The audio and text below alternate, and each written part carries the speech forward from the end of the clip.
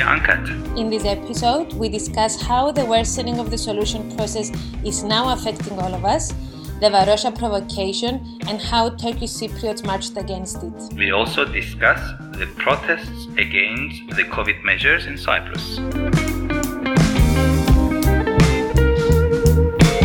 Hello and welcome to Nicosia Uncut. In our last episode, we had mentioned that Cypriots are marching on both sides of the divide, and this continued this week as well, with the massive march, for instance, in the Turkish Cypriot community. Kemal, how did you experience it? Well, yes, there have been marches on both sides of the divide, although for different reasons sometimes, and also on the same reasons. There was this one big march on the 10th of November. That was the first one after the elections. It was mainly a reaction against Turkey's intervention in the Turkish Cypriot affairs. So it brought together not only left who have been traditionally for the solution, and then they generally march for the unification and solution, but there were also people who are coming from different political backgrounds, and they are not happy with the way things are being handled by how AK Party government in Turkey have been infiltrating into even the daily affairs of the Turkish Cypriots. So then there was another one on the 15th because of what happened in Varosha. It took place the same day when Erdogan visited the island. Many Turkish Cypriots saw it as a source of instability. They think that it is a provocation. They think that things are being done and the Turkish Cypriots are not in this process. So the second one was also more leftish in its nature, I would say. But there were people who are not necessarily politically involved. I saw some faces who are not necessarily left or right, but they just felt that they had to be on the streets to protest. And in fact, it was interesting to see a number of Greek Cypriot commentators, of course, the usual suspects, I must say, commenting that it was impressive that the reaction came from Turkish Cypriots in a sense, and that, Greek Cypriots did take courage from the fact that they saw Turkish Cypriots protesting the moves, both in Varosha and with the visit of Erdogan in the north. And there was this article yesterday by Yorgos Kaskanis. He's a journalist in Alpha TV at the moment, and he basically said that the only hope that one can see at the moment does not come from the Greek Cypriot side, but in fact it comes from those Turkish Cypriots who can see where things are going. So it has been to some extent discussed in the Greek Cypriot media. Having said that, I must say that especially when you see how acts of provocation by any side are covered by the Greek Cypriot media, it is impressive to see how little of attention these marches in the Turkish Cypriot community actually receive. Unfortunately, there is always this bias on our island media. I must say on both sides sometimes. But it is true that how the news are selected are shaped very much by the general ideology, which is not always a bad thing. Sometimes you expect the journalists and the media outlets to have some sort of a line, but you should not let your ideology overshadow what has been going on, your reporting, if you like. So this is the problem. And yes, the Turkish Cypriots have been on the streets. They have been giving a very strong, a very powerful message. They are breaking taboos as well. And talking about the messages that the Turkish Cypriots have been giving and the way they are breaking taboos, I would like to underline one or two things which needs to be understood for a better comprehension of the situation. Number one, not all who are walking on the streets, protesting AK Parti's interference, Erdogan's interference in the Turkish Cypriot affairs are necessarily anti-Turkish.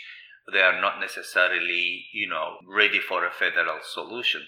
But most of them are pro-federal solution people.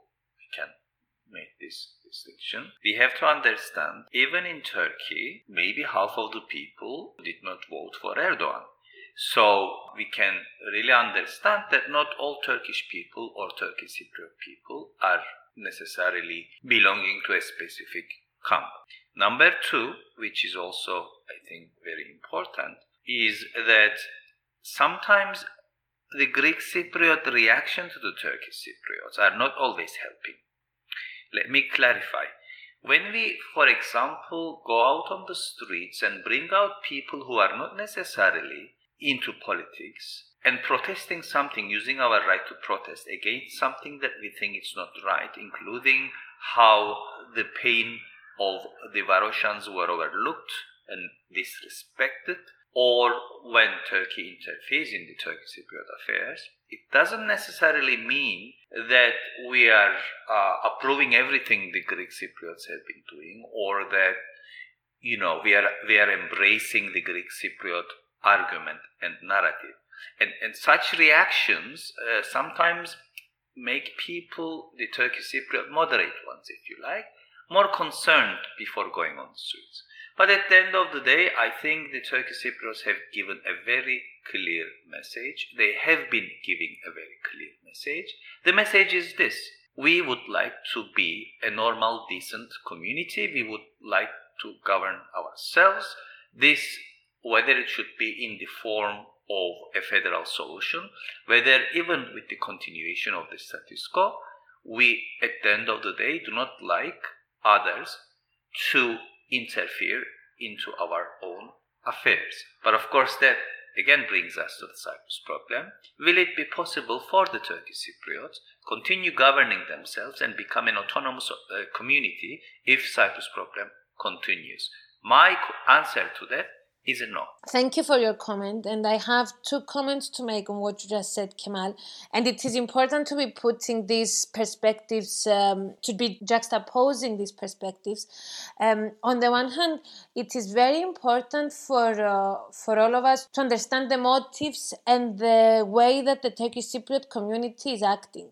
And I often feel that there is a sense of appropriation on behalf of the Greek Cypriots when it comes to the struggles of Turkish Cypriots.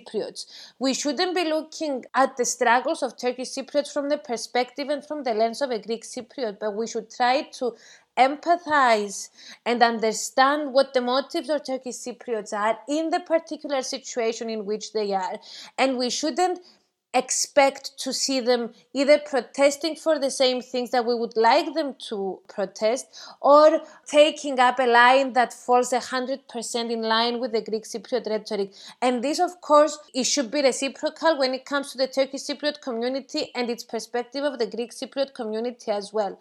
Having said that, I was pretty impressed to see that there was this social media campaign that started from Turkish Cypriots. In fact, I think it started from the Unite Cyprus Now group, because it was part of the slogans that were used in the protest by Unite Cyprus Now activists. This no picnic over others' pain social media campaign that started, and that it became viral. And this campaign was then used by the Greek Cypriots, and when covered by the Greek Cypriot press, there was no mention that in fact this campaign started from the Turkish Cypriots, that in fact this campaign was something that was made viral in the Turkish Cypriot community. So there was this sense of appropriation. So we, in a sense, took this campaign, brought it to our understanding and to our perspective, and portrayed it as such. So that was the one thing I would like to say. And the second thing is that from what you say, it is made clear that the actions of Turkish Cypriots are not enough. So you have an independent, let's say, action by Turkish Cypriots, but if we are to hope for a solution to the Cyprus problem, and if we are to hope for a federation, let's say, then an action is also needed by Greek Cypriots. There needs to be an action by Greek Cypriots to show that they are ready for political equality, that they are ready to politically share this island, which is what is the major source of concern for Turkish Cypriots. So it is very important to be looking at things comprehensively rather than simply from the perspective of either of the two communities. And I think that the message from what you just said is that we need to get together and we need to understand that it is a matter for both sides to show empathy towards each other and to act together with a view to a common goal, rather than one side trying to appropriate the struggles of the other side to its own desires and aims. Of course, the social movements internally are also very much affected with the developments in the Cyprus problem.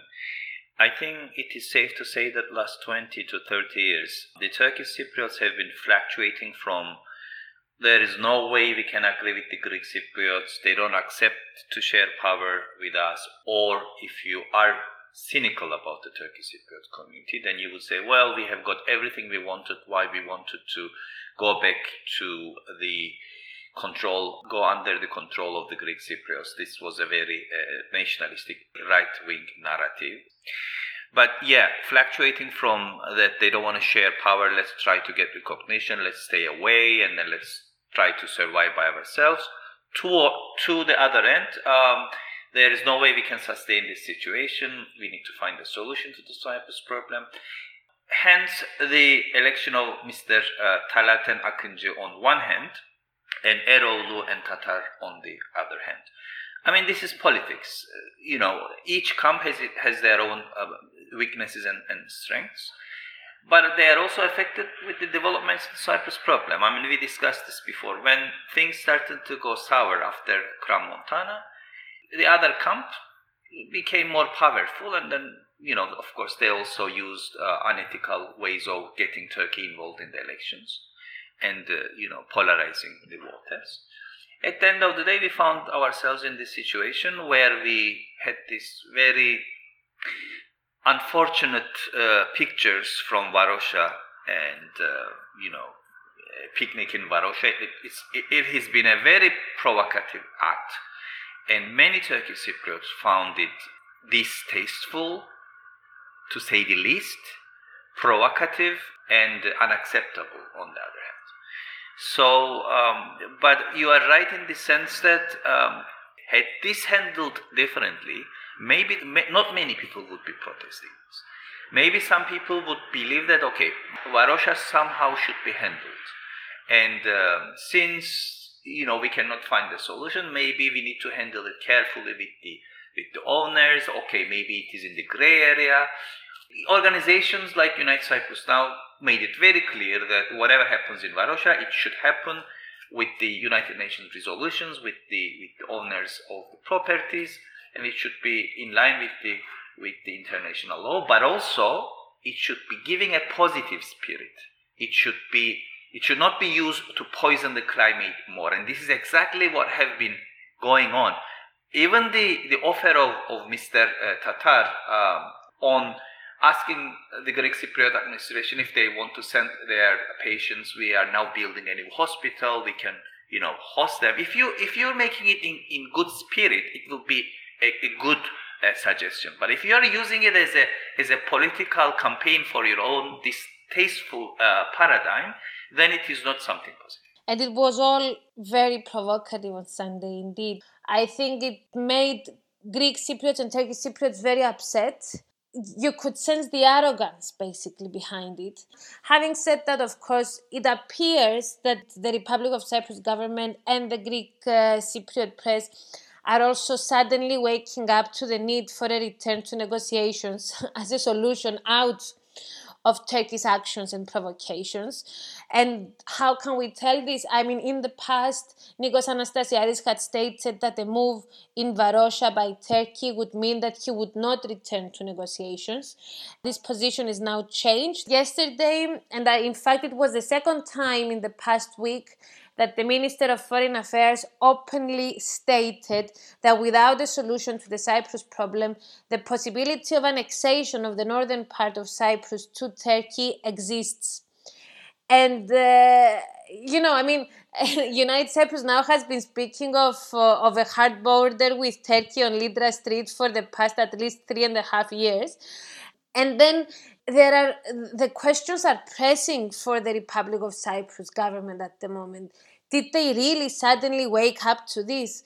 What was the Republic of Cyprus thinking when using its political capital and its veto in the European Union over gas explorations? What is its leverage now? How can it ask for more from the European Union? When the European Union officials were arriving to Cyprus, why was the Cyprus problem and the return to negotiations completely ignored? We have a number of European Union officials that in the past, they visited Cyprus in the past 1 and 2 years, and there was absolutely no mention of a bizonal bicommunal federation. The Cyprus problem was out of the picture, and all we were discussing was gas explorations. There was this communication stance with EU officials that were flown over the exclusive economic zone. Why was the government not keen then to press the issue of Varosha, to press for a return to negotiations and to use its leverage within the European Union to call for this, rather than to put all the focus in seeking for veto and sanctions within the European Union on the issue of gas explorations?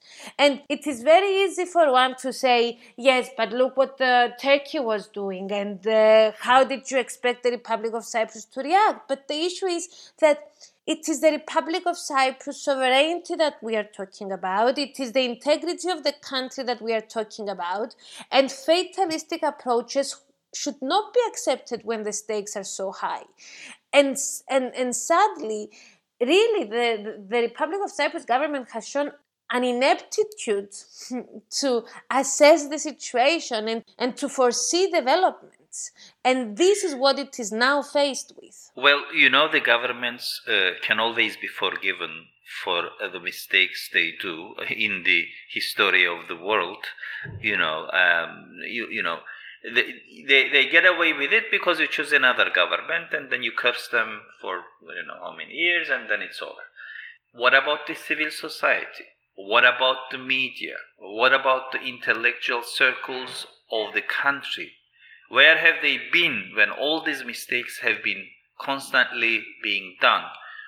Where have they been when we have been saying the pro-solution civil society have constantly been talking about the threats that status quo possess, that the potential instabilities that we will be facing if we cannot solve the Cyprus problem? At those times, those were heard as if it's just the narratives or boring repetitions of the pro-solution camp. Now, people are realizing the threats created by those situations. We hear statements like, we should solve the Cyprus problem, we should sit down and discuss. Of course, Varosha was one thing. We are also in this unfortunate situation of COVID, which is not helping the bicommunal cooperation. What is the latest? We have been hearing many different things about the Greek Cypriot community's response to COVID. It is not even helping the focus on how to sort the Cyprus problem, because the imminent danger at the moment and the most immediate one is COVID. And yes, Cyprus has seen a spike in cases in the past month, and this has led to an almost complete lockdown of Limassol and Paphos, in a decision that, to be honest, my personal opinion is that it has created more problems than it has solved. The government decided to close the access to and from Limassol and Paphos from other cities. They were clearly unprepared for the decision that they took, because they closed the routes to and from these two cities, but they excluded some what they called services of substance. They literally built roadblocks in the highways, blocking people from entering or exiting these two cities, and they are conducting checks there to make sure that the people who enter, they are authorized, etc. They even announced that from the 18th of November, any person who enters or exits Limassol, they need to have a PCR test valid for at least 1 week. So this created another chaos for Limassolians who actually had to go and take the tests in order for them to be able to go to their jobs either in Nicosia or in Larnaca and in the other cities. So we are in a chaotic situation. I must say that yes, and you know, when you pinpoint to two particular cities, and you, in a sense, say that you are the ones with the virus, you know, because this is what they But did there with were the way that they demonstrations, handled right? the lockdown. You create this sense of resentment on behalf of the citizens of those two cities, and there was, I must say, a mass demonstration in Limassol last week. I need to be clear on this. The Limassolians have a right to protest the measures that are being imposed upon them, especially when compared to what happens in the rest of the country. And they have a right to feel that they are being targeted. Because we are really talking about such a small country that these sort of distinctions are really pointless. Having said that though, and because I watched the demonstration as it was covered live on social media, there were a lot of things heard during the demonstration that should make everyone concerned. You had people speaking against vaccines, you had people speaking against 5G, and not only speaking against these issues, but being cheered by the thousands of people who were there. There were people claiming that there are people who have received 5,000 and 6,000 euros in order to claim that they are COVID-19 patients. There was a lot of incitement to violence. Nobody was wearing masks. There were no distances taken. So while I understand the frustration of people and I understand that there is a need for people to protest, I must say that if we do not act rationally in the way we assess the situation and in the way we assess our frustration, which is excused towards the government and towards those who take decisions, we might be led to extremism. And this is what this demonstration made me fearful of, because what you heard was populist slogans, anti-scientific, all mixed up with this excused frustration and financial frustration of people about corruption and about representative democracy and everything. But this mix is always what has been helping the far right throughout history. This is what has been happening, and we need to be aware of this and we need to be alert to this.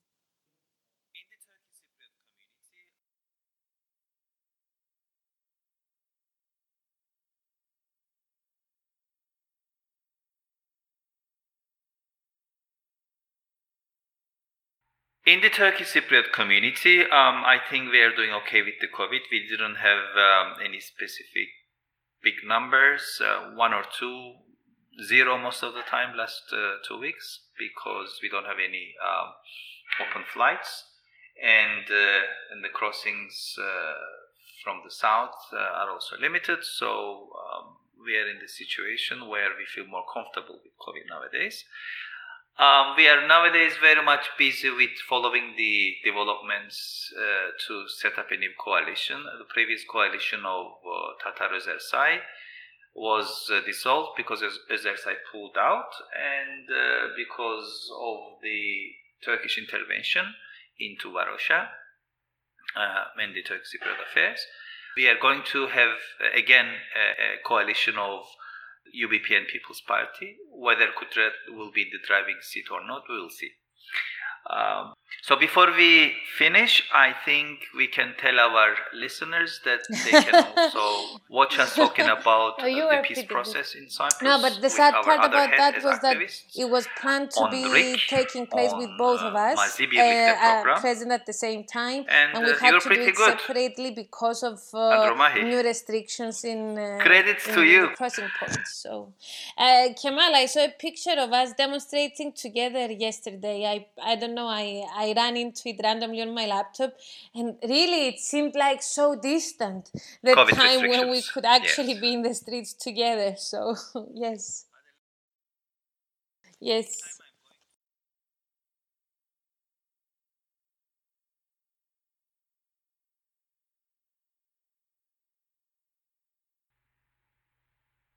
Hadi, let's hope for the vaccine. In the meantime, I'm going to paste the link for the program. If anybody wants to listen to it or watch it, you will be able to click on the link and then see what we were trying to say. I think that's all for today.